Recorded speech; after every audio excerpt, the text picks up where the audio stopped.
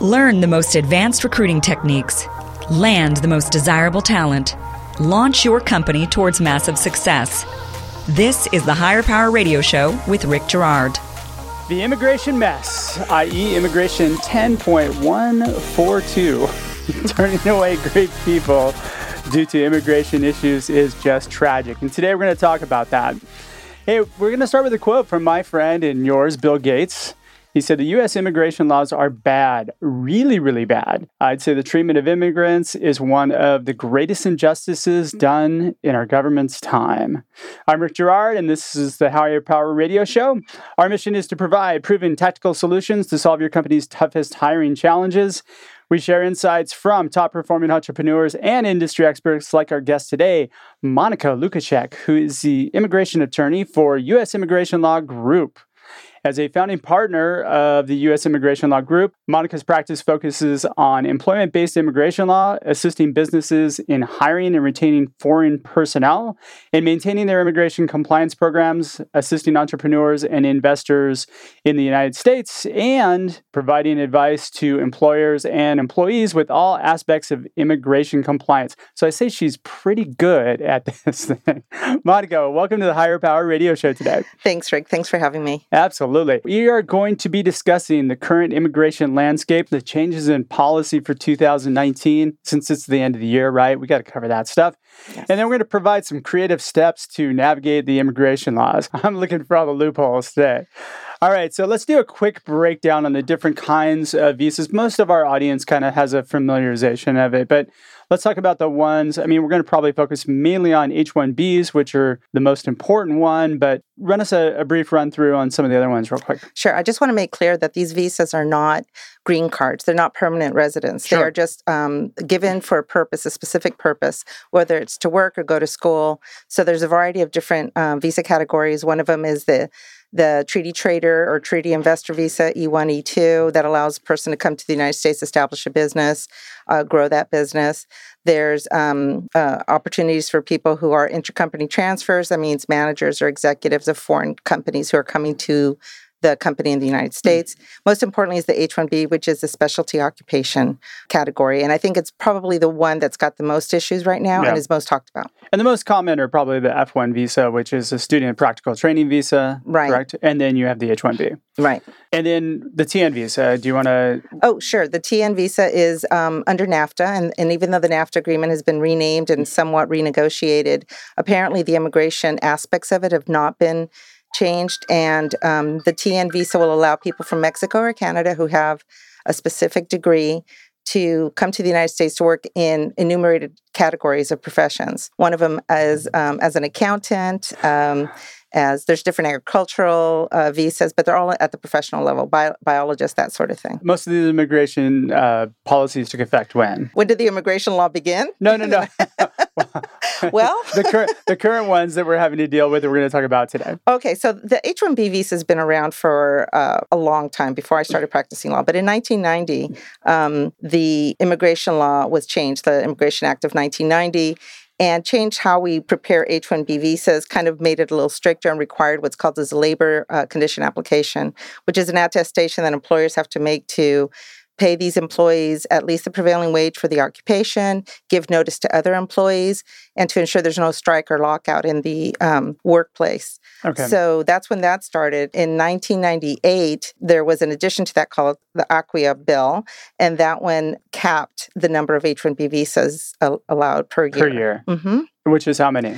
Well, now it's only 65,000 or... Out of how many applicants? Okay, we'll get... No, but... Yeah, no, I understand. How many people apply every year? Well, last year we had 190,000 applications. And so you have basically a 30 to 40% chance of getting your H-1B. Right. So it's 65,000 for the general, and then additional 20,000 for people who graduated from U.S. master's or PhD programs. So technically there's 85,000 available. Okay, got it. Typically the process runs when somebody gets out of school here and they're a foreigner, they get an F-1 visa, which is practical training. Right. And then they have a certain amount of time in which they have to get their H-1B, correct? Okay, so yes, when foreign students who are studying in the United States graduate from university, they get a minimum of 1 year optional practical training to help them get work experience in the field that they've selected. If you graduated with a STEM degree, however, you get 3 years. So you do get the initial 12 months, and you can do an extension for an additional 24 months. Okay. During that time, and I've got to say that most H-1Bs are STEM degree professionals. During that time, the employer can choose whether or not to file an H-1B petition to continue to hire this person beyond the 3 years. Got it. And that's where we need these people the most, too. Yes. I think if I haven't done a formal study of it, but I believe that most of the people taking these STEM courses are foreign students. There's not a whole lot of Americans going into the sciences these days, which is kind of scary. Yeah, I would like to see that happen more. But I know that there's a huge push in elementary school even for STEM degree and encouraging more women and minorities also to look at those degrees as a possibility. Yeah, my daughter, who's 8, is in a STEM program. Is she? Yeah, oh, she loves wow. it. Yeah, exactly. So I'm like, great. Well, that's beautiful. Keep moving toward the sciences. Yes. Yeah. So I'm happy to hear that. So am I. Because I was thinking that she was going to follow her father's footsteps. She could probably have a podcast and a criminal beard. Anyway. All right, but I digress. Let's talk a little bit about the changes for H-1Bs then. So recently, ever since the Buy American, Hire American executive order was passed or was issued April 2018, basically what that executive order was intended to do was to ensure that U.S. workers were protected economically and that fraud and any kind of fraud was detected and prevented in the H-1B field. Also, one of the primary reasons for it is to ensure that H-1B workers are only given to, H-1B visas are given to only the most highly skilled and highly paid workers. Sure. So there's a cap on how much they need to be making? Well, there hasn't been one yet, but what the executive order does is that it encourages the different agencies like the Department of Homeland Security or the Department of Labor to implement policy memos, regulations, operational practices, which would help to ensure that. And we've definitely seen that in the past. Yeah, since it was issued in 2017, we've seen a lot of changes. So it used to be that H-1B transfer, once you have an H-1B and you move to another company, was fairly easy. That still is fairly easy. It's only the cases that are capped. So the $85,000 per year. So once you have an H-1B, you're okay? Once you have an H-1B, you can transfer to another employer. It does have some other issues, though, involved with that. Like what? Okay, so if you are in an H-1B status and another employer wants to hire you, the new employer has to file a brand new H-1B petition, but you're not subject to that cap. So that's the best part because you're not in that lottery system. But how long does it take to get approved where that person can move over? These days, the approvals are taking over 8 months. Yeah, it used to be premium processing. It would take a few weeks, right? Right. So premium processing used to cost $12.25. It would take 2 weeks for an adjudication. Adjudication might be also not only an approval or a denial, but it could be a request for evidence, which is seeking additional information to prove the person qualifies. Now, premium processing has been suspended by immigration, at least until February. But I wouldn't doubt if there were. I mean, we're getting these things on a daily basis. So it'll be abolished by February. But also the fee was raised. So from $12.25 now it's $14.10 for those who qualify. That extra $10 should make a huge difference. All right. It takes how long? Up to 8 months now? At least 8 months. So if an employer the issue is that the employee, with good reason, doesn't really want to transfer employment until they know for sure that they've been approved. Because they're kind of, it's subject to the employer's whim, really. So what employer wants to wait 8 months for an employer or can wait? I mean, obviously, you can't wait 8 months for an employee. But the candidate can leave prior to that and start at the company. Yes. I can tell you from experience that most of those employees don't want to do that. It's not safe. They would rather not leave where they are until they know for sure they've been approved. What is the turn-down rate, though, on approvals? Well, it depends who you talk to. I don't think just nationally, kind of what do you guys see? I really don't. I don't know. I have no idea. We don't. You guys need a lobbyist group. There is. American Immigration Lawyers Association in D.C., very strong lobbying group. And they don't feed you any of that data? Yeah, they do. I just don't know it off the top of my head. I know in our office we've had good success. So I should have done my due diligence and looked it up. Bad me. Sorry, guys. You and I were talking, and you had mentioned that there are some new regulations that have been proposed. So let's talk a little bit about those. Yes. So actually last week, the Federal Register was published with some new regulations. One of them is for employers, instead of preparing and submitting all these applications, which are due April 1st of every year. For new H-1Bs. For new H-1Bs, these are the cap cases. The new regulation is suggesting employers register for a spot. And if you get selected, then you would submit the documentation. Now, this regulation was initially proposed in 2011.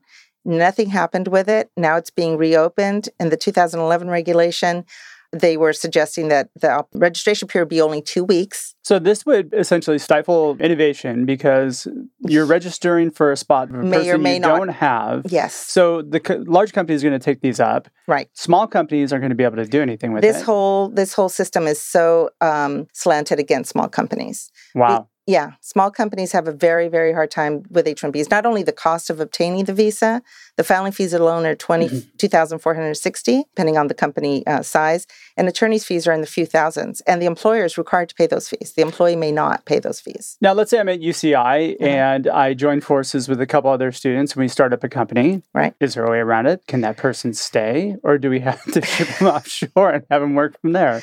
Well, you know what? there are... Let's hold that real quickly. So if you're just joining us right now on the live stream or the podcast, you're listening to the Higher Power Radio Show. I'm your host, Rick Girard, and today our guest is Monica Lukacek. She's the immigration attorney for the U.S. Immigration Law Group. All right, so I'll let you plug in there. Okay, so there are some ways around it. Some people suggest, let's say that you're partnering with somebody who is a foreign student and they're going to start a business. You have to create a corporation, which would then be the employer. The foreign student cannot sponsor him or herself. Sure. So there is a way around that. But again, will they make the cap cutoff? Maybe not. If there's only a 30 to 40% of even getting the H-1B visa, who wants to take that risk? The other issue would be, we talked about stifling entrepreneurship. First of all, you can't sponsor yourself. And there was at one point a proposal for something called the International Entrepreneur Rule. That's also been eliminated by recent memos and regulations. Okay. Essentially, if you're a person with money and you want to come in here and start up a company, you can't do that either. If you're a person with money and want to come to the United States, it depends what country you're a citizen of. Because I mentioned the treaty investor visa. And that visa is only available to nationals of countries that we have a certain treaty with. Okay. So, for example, we do not have that type of treaty with Russia. We do have it with the Ukraine. We don't have a treaty with China, but we have it with Japan, Do we have one with Korea. India, no. No, Pakistan, India, yes. India, no. So that, Brazil, no. Peru and Argentina, yes. So basically, I have the ability to join forces, start up a company. The person will get his practical training visa, right? Mm-hmm, yeah, they've got, assuming it's a STEM degree. And that can run up to 3 years. Right. What if it's not a STEM degree? Then they only get 1 year. Then 1 year. So you have 1 year to process to get an H-1 approved. Well, it depends when you got your OPT and if you make what that qualifies as STEM? STEM, well, there's a whole list. It's on the regulatory website, but pharmacists, anything, STEM stands for science, technology, engineering, and math. Okay. It's been expanded to some psychology type, psychiatry and that sort of thing. What if I'm a marketing person? No. Yeah. Not a STEM degree. If I'm a marketing person in technology, that doesn't work. No, not for an H-1B. Well, it depends on how you prepare the documents and what kind of job they're going to be doing. So if a technology degree is required, it's better to get a marketing job with a technology degree if that's required. For example, a sales engineer. They have to understand the engineering or the product in order to sell it. The other way around is much more difficult because most jobs that require a marketing degree, you could also have a business degree. You could have an English degree. You may not even need a degree. And that's where the H-1B also becomes a problem. You have to have a degree that's specialized with that specialty occupation. So that person needs to be a technologist, primarily. Basically, yes. And so does the job. So it's got to match. That's what I love about immigration law. It's such a labyrinth. You start going one way and then it's like, oh no, but this is happening. Okay, then let's try this. So then strategically, you need to list that person as the CTO or the VP of engineering or something to that effect. They can't be a CEO of the company then either. That makes it more difficult, I would imagine, as well. Very difficult. Really? Mm-hmm. Yeah. Crazy. Yeah. Welcome to my world. Okay, so there was a couple other changes, though, that just went down last week, too. What were they? Okay, so one is the registration. Mm-hmm. The other thing is the proposed elimination of work visas for spouses of H-1B visa holders. Yeah, because that's usually been an easy, if I have an H-1B, my wife can work. Right? If you've been in the United States for more than 6 years and you're waiting for a green card, then you can apply for a work visa for your spouse. Now, what's the status between the H-1B and the green card? It's a whole different process, but they're often run simultaneously. So obviously, if a person is already working here, let's say they're doing really well and the employer wants to keep them, the employer has the option to sponsor the person for a green card. So H-1Bs are only good for 6 years. You can do a green card application simultaneously, depending on the timing. It's very important. Timing is very important. Depends what country you're from. You could have your green card within 2 years because that's how long it's taking to process everything. Probably more than that. Not now. any of my clients. No, but if you have an usually- employee who's from India, you're looking at over 10 years. Really? Wait until you get your green card. And in the meantime, you can continue to extend your H-1B. There's a 3-year gap. Yeah. Okay. And then what were the other changes? Well, there have been a whole bunch of regulatory, policy changes. Nothing that really small companies need to be. Well, everything affects smaller companies. For example, there's a policy memo that was rescinded. Computer programmers are no longer considered specialty occupations automatically. So Really? Yes. So you have to prove. Yes, you have to prove that the job that's being offered is so complex that only a person with a degree and very specific, Which is ridiculous because software industry is huge. Yeah. Well, right? this is programming, so I don't know if Oh, you're talking that's about more of an computer programming, not software engineering. So it's a little bit different. Yeah. Okay. So there are so many different things that are coming down that are just make it harder and harder. It feels like you're in a maze and the door's being blocked. And then you go through the other, okay, let's take this route and the door's being blocked. All right. So how do we navigate this minefield? How do we navigate it? If I'm a small company and I'm considering somebody, Yeah. what do I need to do first? Like, how do I need to cover myself? How do I need to know that I don't invest a whole lot of time into somebody that and won't come over? Yeah. Well, first of all, I would say don't do it on your own. I mean, you really do need to have an attorney walk you through it. I have helped somebody who they did the initial part on their own, and their case was the Immigration Service requested additional evidence. That now has been changed. Also, another policy memo that if a person does not submit all the basic requirements for the application, the case will be automatically denied, and the individual could be referred to the deportation authority. So a notice to appear might be issued. Oh, so if you screw up, you'll get deported now. If you cannot show the basic regulatory eligibility, yes. And there's so much with an H-1B. You have to do a labor condition And application. I would imagine these policies are just changing on a daily basis. They feel like they are. Yeah. Yeah, they feel like they are. Okay. So what are some creative solutions to get past this? I mean, there must be some ways around this. I've got somebody, I need to hire them. I need this person because this is the person who's going to help my company succeed. Right. How do I get around it? Okay. So if the timing works, which again, it may not. For example, we talked about OPT. Yeah, you know me. Sorry. Okay. I'm down with OPT. So anyway, OPT is optional practical training. Got and the individual, if their OPT expires, let's say in February, and the filing date that you can actually file isn't until April, they've got that huge gap. Now, they have 60 days to leave the U.S., but they can't be working in the interim. Even if their H-1B gets selected in the lottery, they cannot start working. And it's taking more than 8 months to process these cases. So even though they are technically requesting to start working October 1st, I've got some cases I filed last April that are still pending. Can they go to Canada or Mexico? Oh, well, go work from there? Yeah, sure. If they get job offers from, and that's what a lot of people are doing. Can they work for your company here in Canada? If they are physically outside of the United States, and then there's no extraterritorial reach of the immigration law. So yes, if they're outside of the United States, they could work, they can do whatever they want, but how realistic is that? I'm thinking we need to start up an incubator down in Tijuana. Well, a lot of companies have. And actually, Chile, from what I understand, the country of Chile is offering, I think, $40,000 to people who want to start incubators in Chile. They'll give you $40,000 to start your business there. There are a lot of very highly educated technology students there. What about using a third-party firm? Okay, so there are policy memos regarding that as well. By law, you have to show, or by regulation, you have to show that there's an itinerary for the person who's going to be working off. The petitioner is the third party, right? Yeah. And so saying, I'm going to place you at your location. Well, you have to show that there's enough work to keep that person busy. There's an itinerary. They're being directed by the petitioner, not by where your person is sitting. That becomes a little bit murky because if a person's sitting, let's say, at a developing software at a technology company, but they're really only being managed by someone who is their employer, which is not sitting there with them, who's really managing that employee? It's really important to show direct reporting with the petitioner, not with where the person is sitting and doing the work. So if you're running through a third-party firm and I've got a person who is essentially going to be one of the key people in my organization, can't they sponsor their H-1, go through the whole process? I mean, I'm sure it's going to be more costly. Can't they run through them on a business visa?